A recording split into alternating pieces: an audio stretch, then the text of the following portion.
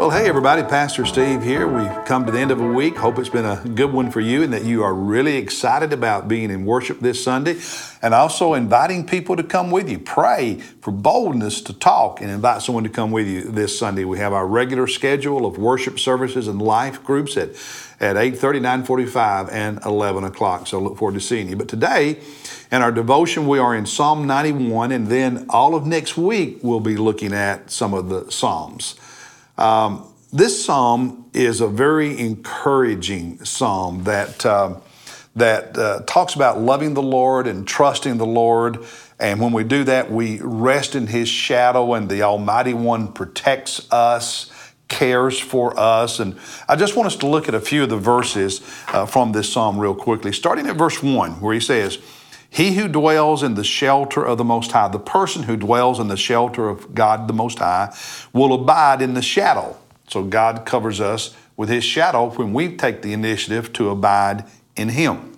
Verse 2, "I will say to the Lord, my refuge and my fortress." That's who you are to me, God. "My God in whom I trust."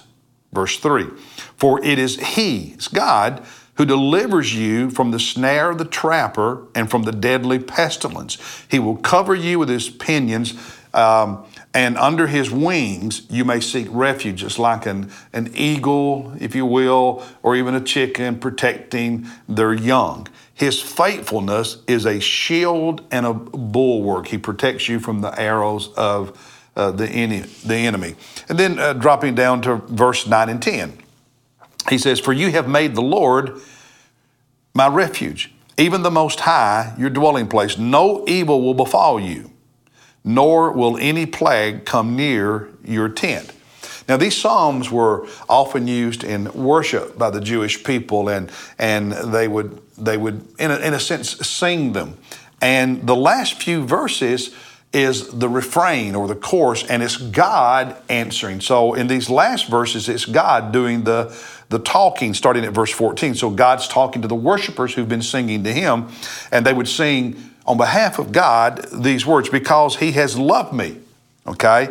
"Therefore I will, I will deliver him." This is what God is saying. "I will set him securely on high because he has known my name." He will call upon me. The believer will call upon God, and I will answer him, God says. "And I will be with him in trouble." God says, "I will rescue him and honor him." And then God says, "With a long life, I will satisfy him and let him see my salvation." So very encouraging, beautiful psalm about God protecting us as we love Him and trust Him and obey Him. And we love this psalm. And then suddenly something really bad happens. Happens to us, happens to someone we care about, happens to the community where we live, and we have questions. It's like last month in December when those tornadoes struck Nashville. Brenda Polk was visiting her mom and sisters and other relatives there, and that Saturday evening they were at a church Christmas program when the tornado struck the neighborhood where Brenda's mom lives, struck the neighborhood where her house is. And they could not get to the house until the following morning. And when they got there, her mom's house was fine, no damage. But directly across the street, a neighbor, severe damage to their house. And Brenda and I were talking about that, and she was wondering, we were just talking about why. Why was her mom's house spared and the neighbor's house severely damaged? Were they guilty of some sin that caused God not to protect them? And was her mom living right with God, and so God protected her?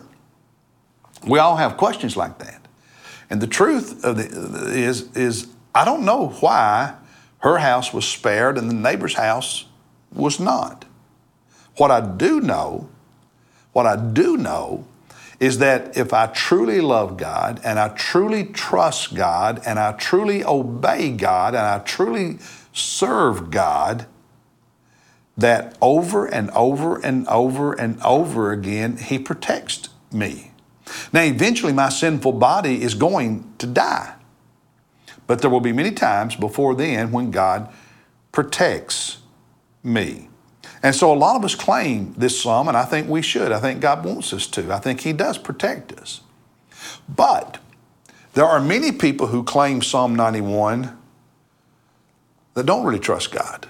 They'll claim it and something bad happens. Why did God let this happen? But I want you to notice something. The very first verse, it begins this way. He who dwells in the shelter of the Most High, that person will abide in the shadow of the Almighty. There are a lot of people who think God should protect them and let nothing bad ever happen to them personally.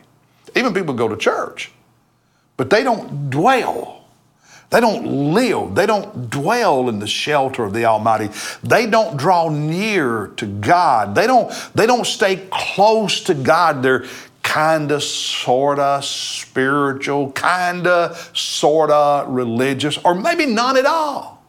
And yet they think the Almighty should always protect them. But God, what God says is the one who dwells in the shelter of my presence, who takes the initiative to seek me and run into my arms and be as close to me as he can, that one, he is covered by the shadow of the Almighty. Look down at verse 14. God, in the refrain, is saying to the worshipers, to the man who wrote this psalm, in essence, because he has loved me, therefore I will deliver him. See, and there's a lot of people who get mad because God doesn't deliver them, but the truth is they don't love God the way Jesus said, with all their heart, with all their soul, with all their mind, and with all their strength. And this is a beautiful, beautiful, encouraging psalm. But these promises are to those who love God with their total being and who run into the shelter of His arms, not those who are quasi-faithful, quasi-religious. We have to read Scripture accurately. Those things matter. Now, one more note I want to point out. Verses 11 and 12. Jesus quoted this verse in the Gospels when he was tempted by Satan. Satan said, jump down from this high part of the temple, and God says He'll let His angels catch you so you won't be hurt, and people will see that and they'll believe in you. He was tempting Jesus, and Jesus responded, you shall not put the Lord your God to the test. Here's the original passage in Psalms. This is verses 11 and 12 of Psalm 91. For He will give His angels charge concerning you, to guard you in all your ways. They will bear you up in their hands that you do not strike your foot against a stone. Now, Satan was trying to get Jesus to misuse this verse for a public display, to put God to the test, to tempt God. And that was wrong, and Jesus wouldn't do it. But this verse is in the context of those who run into the shelter of God, who run close to God, those who love God, that His angels will serve you.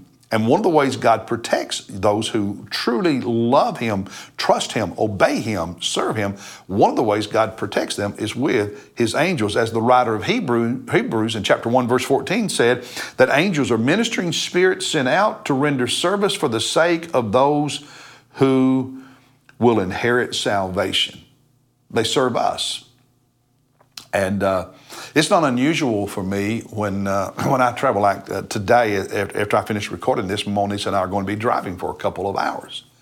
And so I pray for angels to be inside the car and outside the car to protect us. I pray that for my loved ones all the time. I pray for angels to surround our church when we have services and other activities to protect us. And one of the ways God protects is with His angels, and I pray for that, and I encourage you to pray for that. But listen, for those prayers to be effective, you have to love God with all your heart, and you have to run into the shelter of His arms. If you're just being kind of so-so, He may do it, but your prayers won't be as effective. That's the word for today. I'll see you tomorrow as we look at Psalm 92.